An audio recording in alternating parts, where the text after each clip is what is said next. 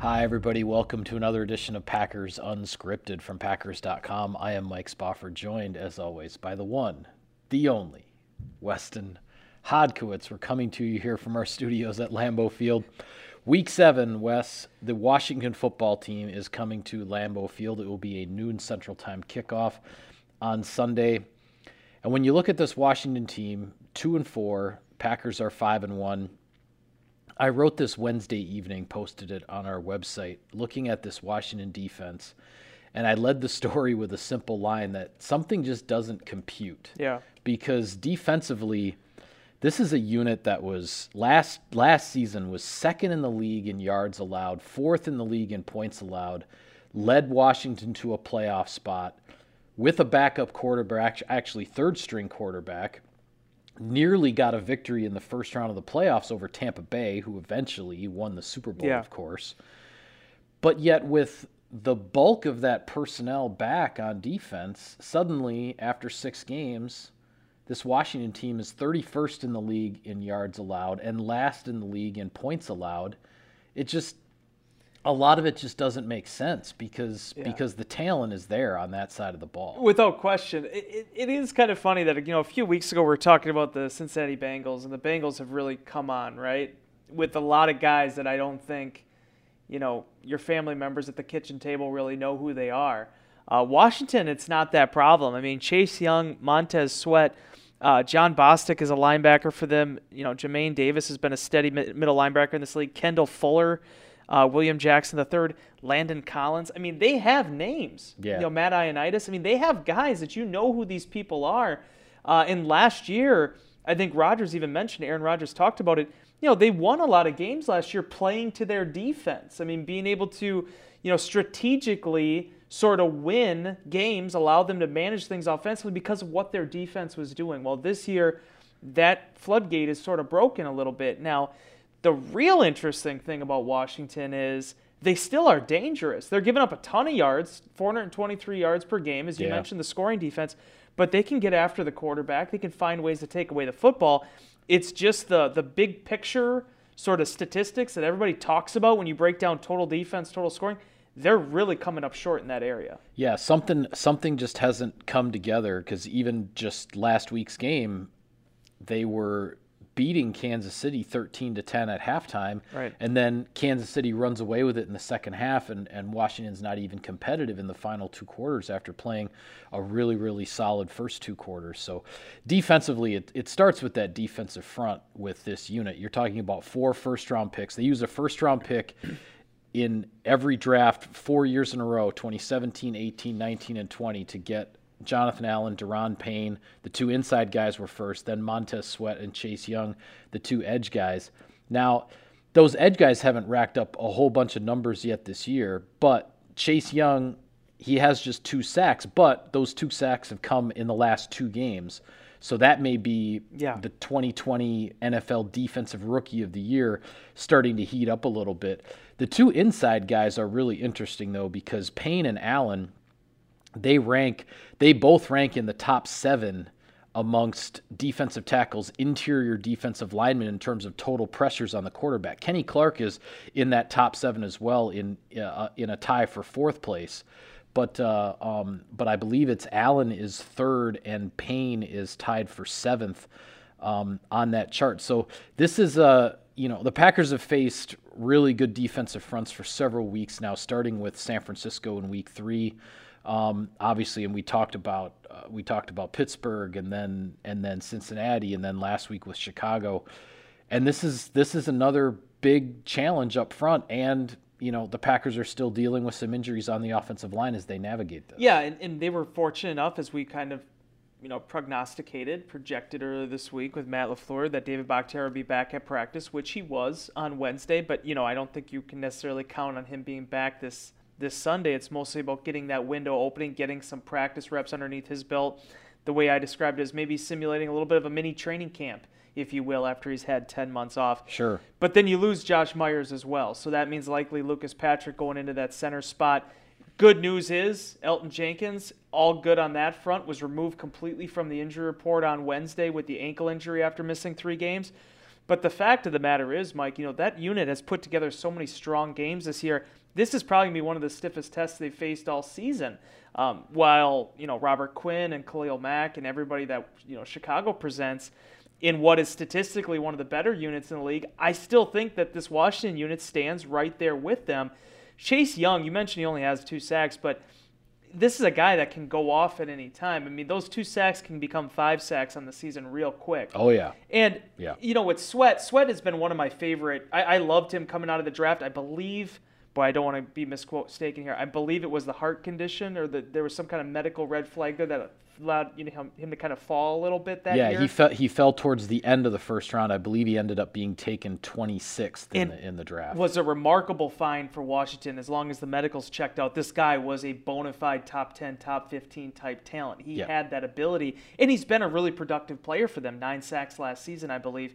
And even this year, yes, he only has 3, but he's been able to hit the quarterback. The pressure stat, as you outlined in your story on Packers.com, Mike, we focus so much about stats, so many stats on sacks, but it really is about how you affect the quarterback. And as Matt LaFleur said, this group definitely accomplishes that. Yeah, well, on the offensive side of the ball for Washington, Taylor Heinicke, I give this young man all the credit in the world. I remember watching that playoff game when the Packers had the first round bye in the playoffs last year, and obviously Alex Smith, who had as a quarterback had come off the bench and completed his remarkable recovery from injury and had led Washington to that division championship in the NFC East, but then he was not healthy enough to play in the playoffs. So Taylor Heinicke gets thrown in there and did a whale of a job. And as I said before, they almost pulled the upset against Tampa Bay. That game was still in the balance with 5-6 minutes left in the fourth quarter.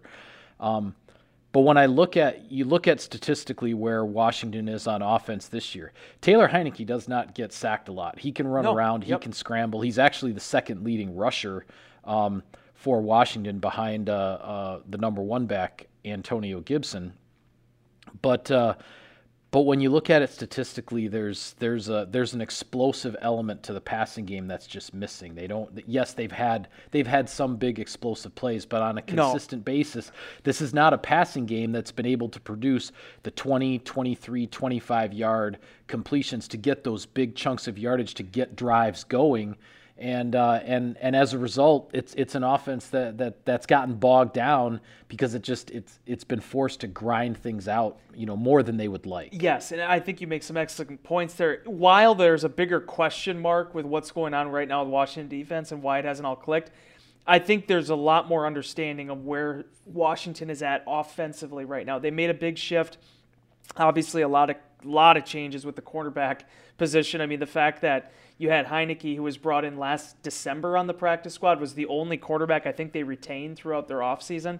That's and obviously, Alex Smith retired, but that shows you the seismic shift you saw with Washington's personnel.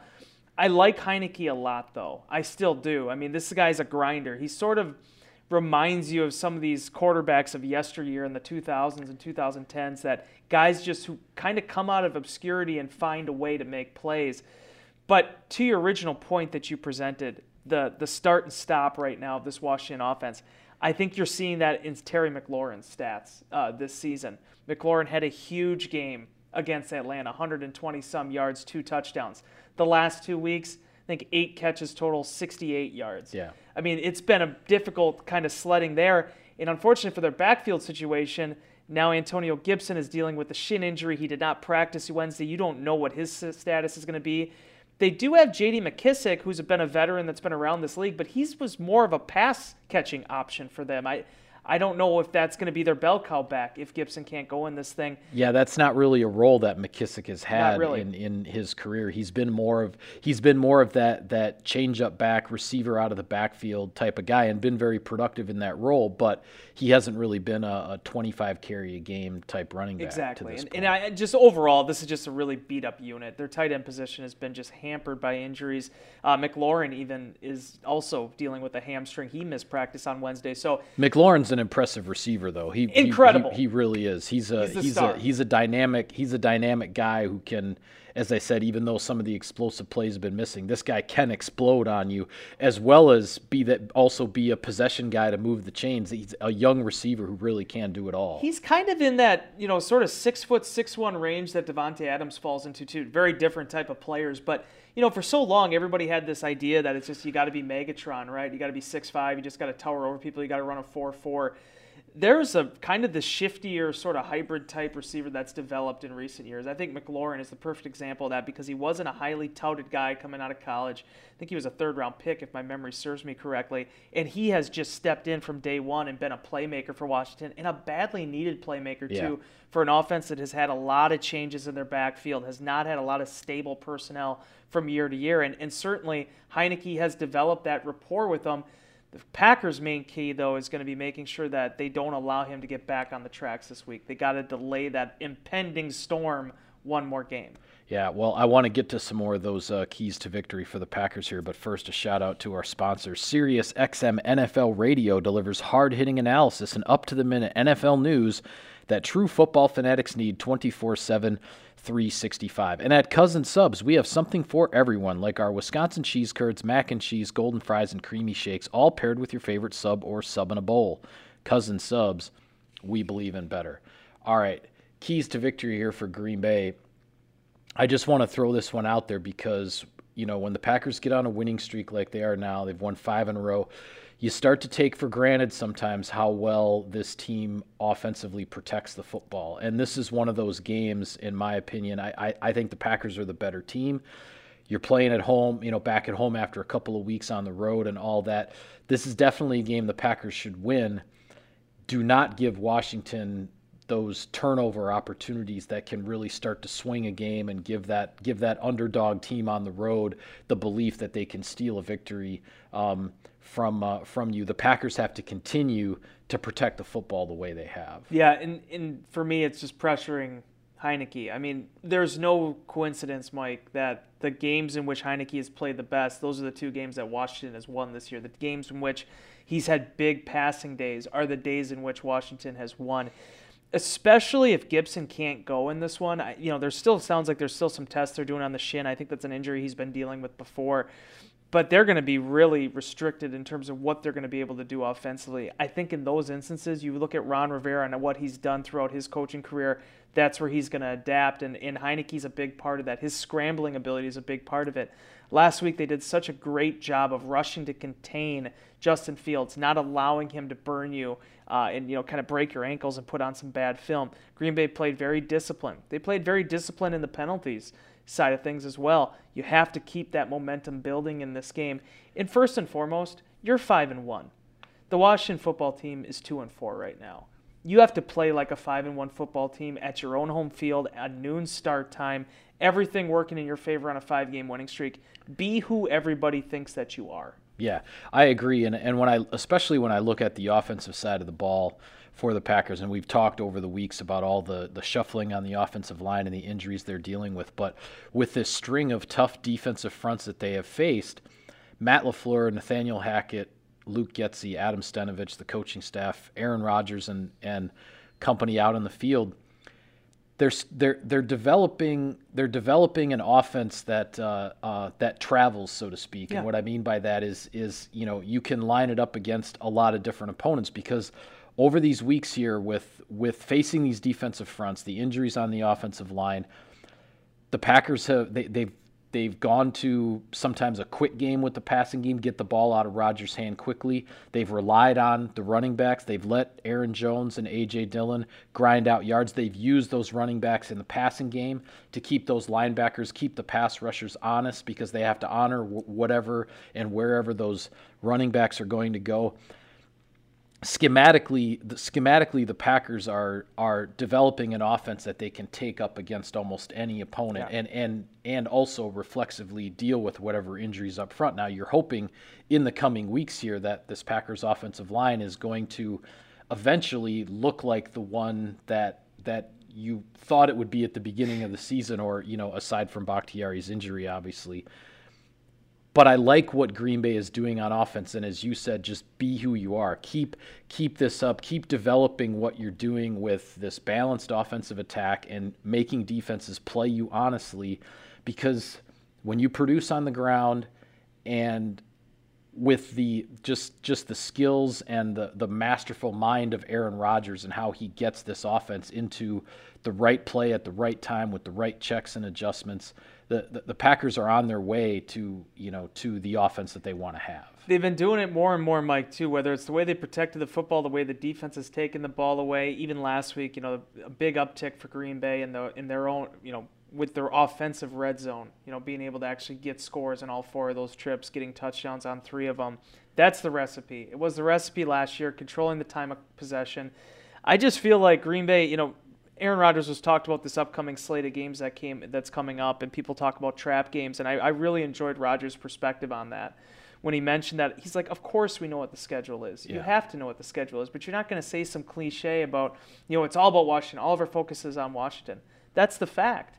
It has to be about Washington this week, because otherwise, if you're 5-2 and you just lost to a previously 2-4 team, and now you're taking on arguably the best team in football in a short week, you're not really setting yourself up for success very well. Right. Everybody in that locker room understands where Green Bay is at. They understand this is the one little oasis here at home before they get back out on the road again. You have to make it count. And I think for the most part, as long as you protect the football, control the possessions, Green Bay knows the recipe here, what it's going to take to beat a team like Washington that's going to come out with nothing to lose. Yeah. Quick thought before we talk about the rest of the NFC North. The 1950s classic uniforms will be on display Sunday at Lambeau Field. From the pictures, we've only seen pictures really, but what do you think? Pretty snazzy. Yeah. I liked them. And especially it was a change of pace, right? I mean, as much as I really do hate not being able to wear the Acme Packers stuff on camera, it was like my favorite. You liked wearing all that the blue and gold stuff. You've been big into that. I love it. I'm still trying to work on it when the days in which we don't have to be on camera. But I will say, when the uniforms got announced, when our wonderful video department, Adam Hobel-Heinrich and his team, Tyler Gajewski, they put together some amazing packages. It did get you excited for it, because the other thing I like too is the NFL finally, in addition to relaxing a lot of different things, they relaxed the helmet stuff. They got to a point there where they were saying no changes with the helmets. Well, now the Packers are going to be able to go without the logo, give it a real clean look altogether. I'm just really excited for it. And the fact of the matter is, the inspiration of it, I think they came up with a pretty cool design. You don't see many versions and variations from such a traditional football team. Why would you? The Yankees aren't going to go out in neon green and blue anytime soon. But it still holds true to the feeling of the Packers, but also giving you kind of a new vibe as well. Yeah, I think the uniforms look really sharp. I'm interested to see just really out on the field in a game what the green pants look like, because that's just not something we've seen the Packers wear. It's always been the gold pants, except for the color rush, the all white when they've had the white pants. I miss those. I like the color rush. What's that? We haven't had color rush in a while. No, they haven't. I mean, this uniform in a sense is, because it's green jersey with green pants. Yeah. So there is kind of a color rush element to it. But well, elsewhere in the NFC North, actually, with the Packers 2 games up on both the Bears and the Vikings, Chicago and Minnesota both 3-3. Minnesota's on its bye. Chicago, a really tough assignment, a road game at Tampa Bay. So if you're the Packers here, you're at home against Washington. If Tampa Bay holds serve at home against the Bears, and with Minnesota on the bye week, you can come out of this week with a 2.5 game lead on Minnesota and a 3 game lead on the Bears through 7 games. That'd be a nice spot to be, but obviously you got to take care of business at home. Your thoughts on Bears Buccaneers? Yeah, a really difficult test for Chicago, because offensively, I think Tampa's going to give them a lot of problems with what the scheme that they run, how fast those linebackers are. That's going to be an uphill battle. I actually will be really interested to watch that Bears defense. We'll see whether or not Robert Quinn is going to be in the the COVID protocol or not, if he's available. But even still, Khalil Mack against that line. But it also looked like Akeem Hicks re-injured that groin against the Packers when he had that one. Yeah, so maybe it won't be as formidable as I was forecasting just a second ago. But be that as it may, 2 of the best inside backers in the league in that game. It'll be a fun matchup, and certainly for Green Bay, some potential distance there. And then the Detroit Lions going to have to go to L.A. against the that's 5-1. Boy, yeah, if you could the drop the storyline there, obviously the swap of the quarterbacks, Jared Goff, Matthew Stafford changing places. There's been, the sides have, expressed some regrets about kind of how things went down from a communication standpoint and maybe some bad feelings and whatever. But now it's Maybe the a Rams bad are trade. the Rams are up at the top of arguably the toughest division, top to bottom in the NFC. And the Detroit Lions still looking for that first victory after some real kick in the gut losses for Dan Campbell. The Lions knew what they were doing when they were trading Matthew Stafford. They understood that this was, okay, we're putting the flag up. This is officially a rebuild now. But, man, I don't think they were thinking they would end up having this matchup at 0-6 and Jared Goff's yards per attempt being where they're at. As far as the Rams are concerned, though, they're a fun football team to watch, Mike. Between them and Arizona, that NFC West, there are some really competitive. You talk about the NFL in 2021 and the offensive revolution and people wanting to watch exciting football. There's probably no two better teams that really exemplify that right now than the Rams and the Cardinals. Yeah, and the Rams, as we talked about on our last show, the Rams only lost this year is to the Cardinals. So the Cardinals on top of that division, but the Rams are right on their heels. Any other games from this week's slate that the Texans being fed to the Cardinals? Oh, my God. Good luck. No, but it is interesting. There are some pretty interesting battles. A 2-4 Patriots team is going up against the Jets. And the Patriots trying to find a way here after that really difficult loss against Dallas. Yeah, that was a tough one. They took Dallas all the way to overtime last week. So much. I just want to touch on this really fast, and we'll get out of here. So many people, including our own media corps, which is fine. I'm not ripping on anybody, but everybody's talking about that Kansas City matchup. I understand the Packers have a really tough schedule. Kansas City has had a really tough go of it this year, and now they're taking on a Tennessee team that's 4-2. Kansas City goes in 3-3.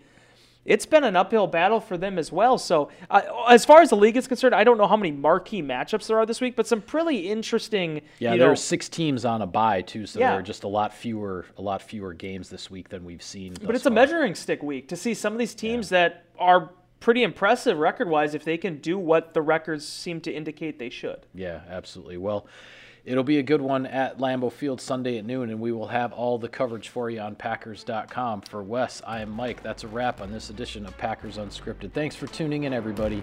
We'll see you next time.